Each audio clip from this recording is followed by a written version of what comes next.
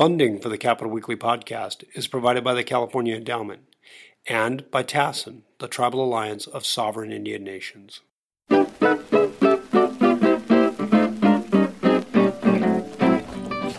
Greetings and welcome to Capital Weekly's regular podcast. I'm John Howard. I'm joined by Tim Foster. Hello. And our special guest is Paul Mitchell.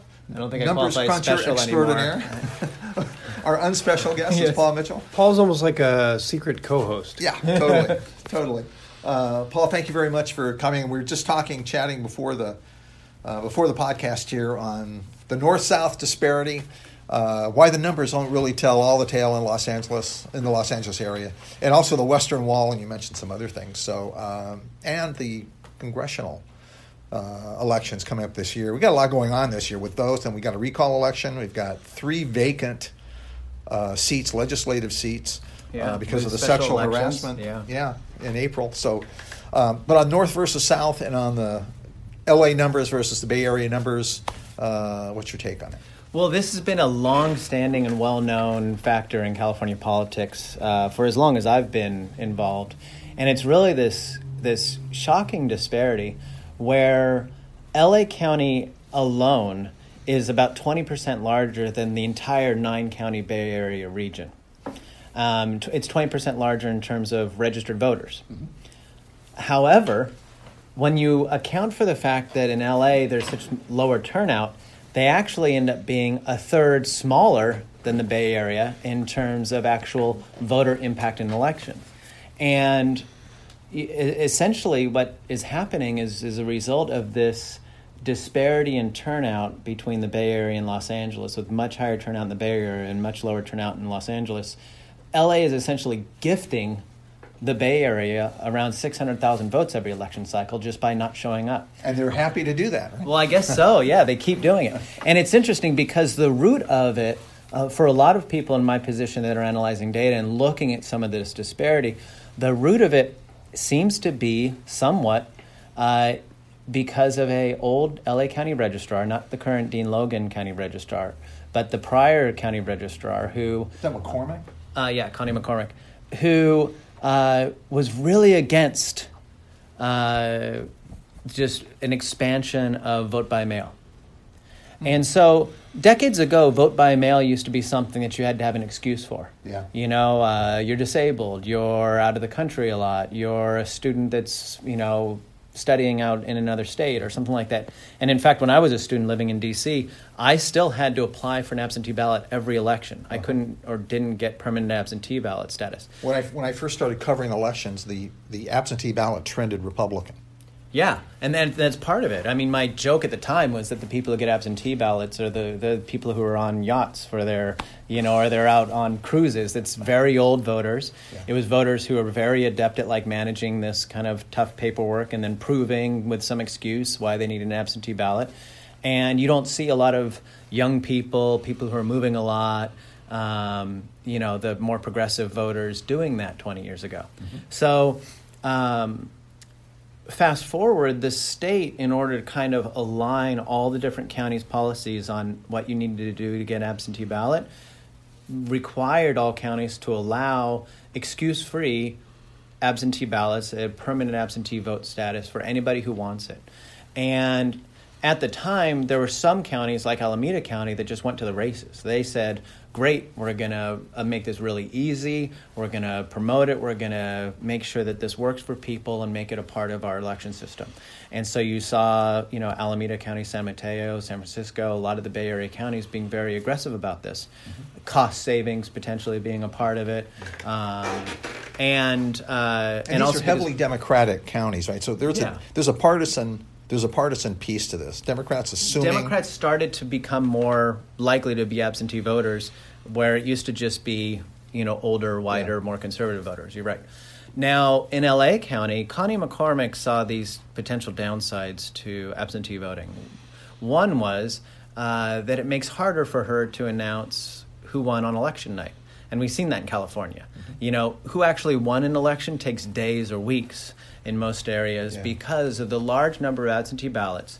an absentee ballot, instead of being somebody who goes to the polling place, signs the little thing, votes, and the vote can be counted that night, the absentee ballot needs to have a signature verification, a visual ID of the actual signature matching, and then a process of making sure that person didn't vote somewhere else, and then finally putting it into a basket that can actually start being counted, and then, actually running it. So it's a lengthier process. The second thing was Conde McCormick had just spent a bunch of money on voting machines. And the attitude was, and this is so let's put the bureaucracy first and the people second kind of attitude. It was, well, I've just spent millions of dollars on all this infrastructure, so I'm not going to have it go to waste by having people vote by mail. Now, makes sense. It makes sense, but the problem is that you end up creating this real asymmetric system where in LA County you have, maybe 30-40% of the vote being cast by mail, and in the Bay Area you have 2/3, 70% of the votes being cast by mail. And it turns out those voters who are becoming adept at voting by mail are turning out in higher numbers. Even if you were to compare, okay, let's look at an average 35-year-old Latino living in an apartment in the Bay Area to an average 35-year-old Latino living in an apartment in LA, there was going to be this vote disparity.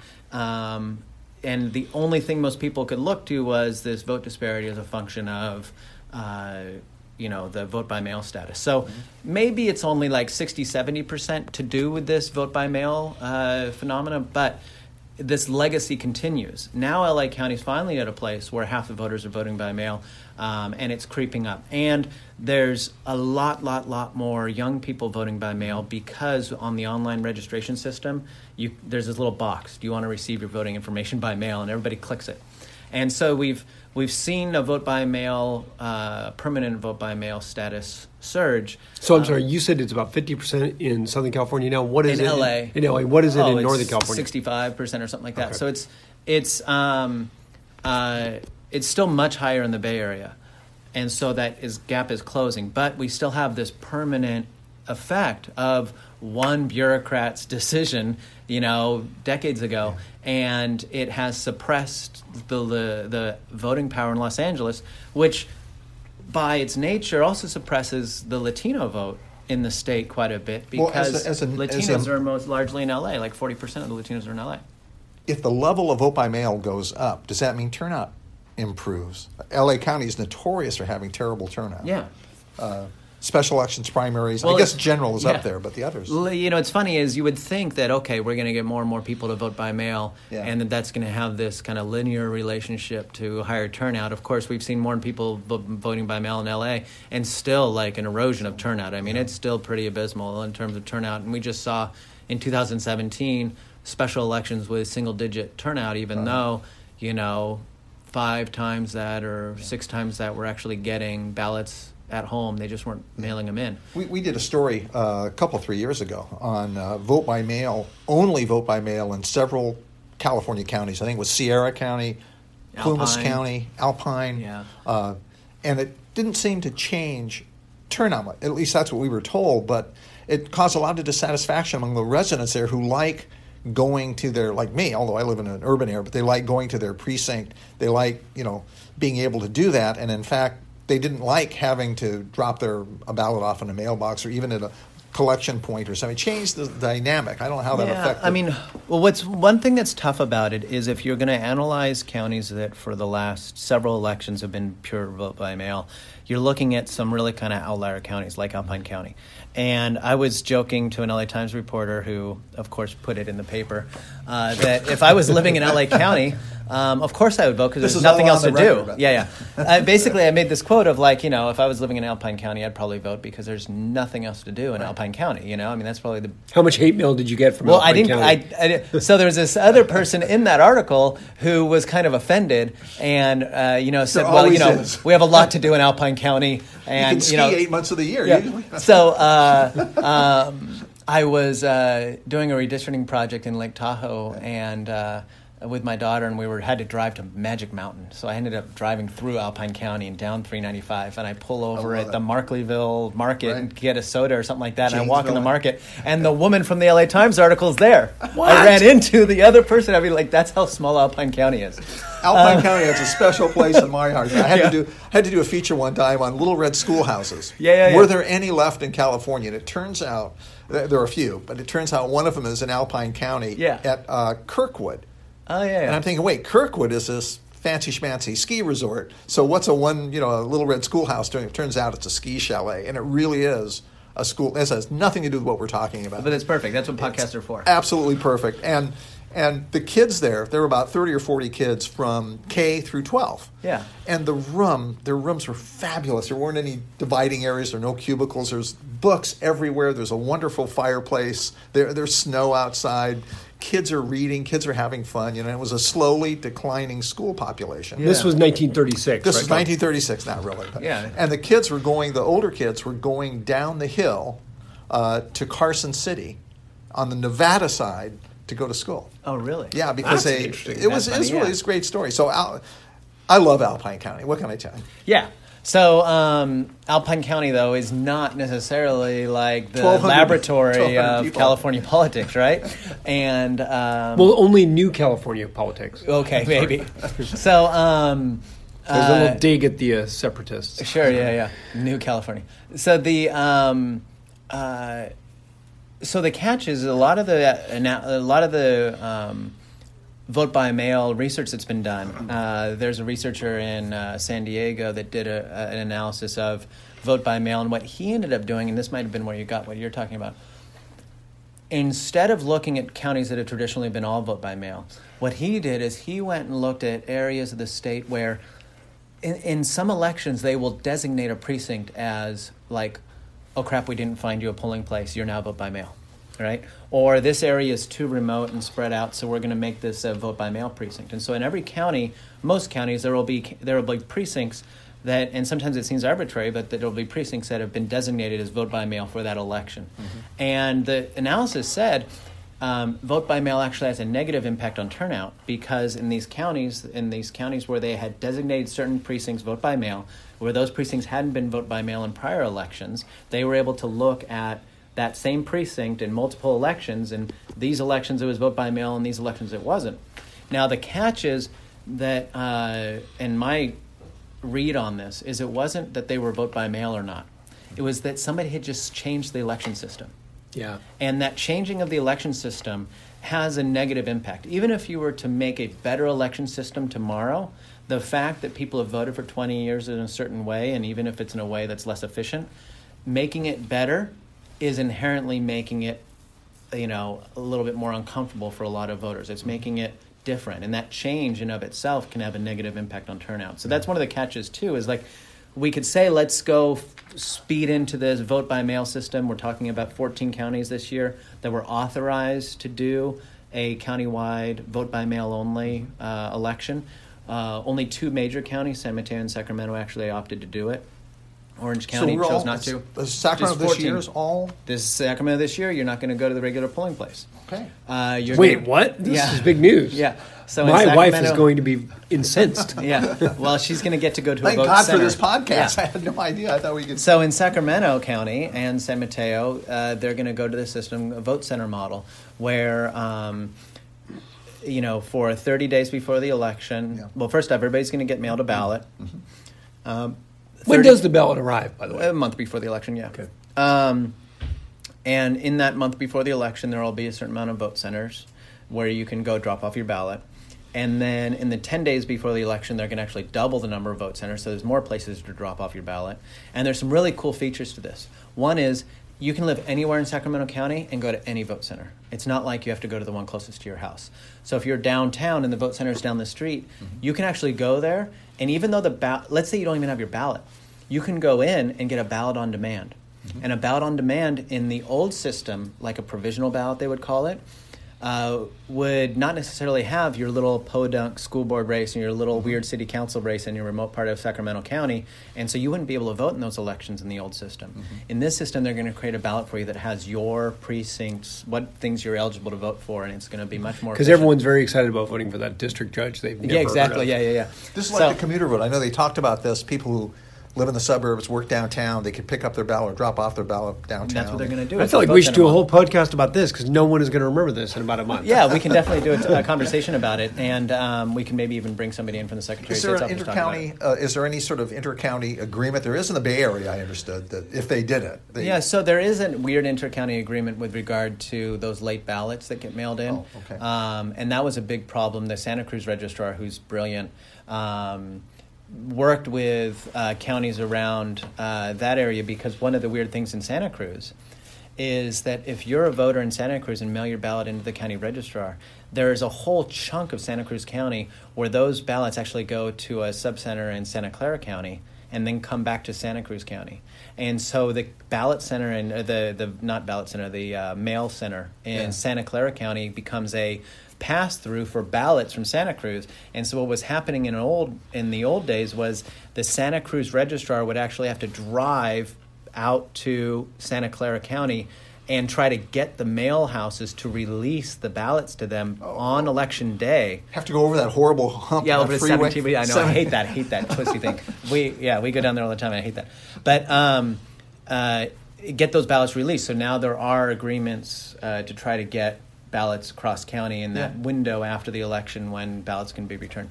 But that doesn't slow the count, does it? No. Okay.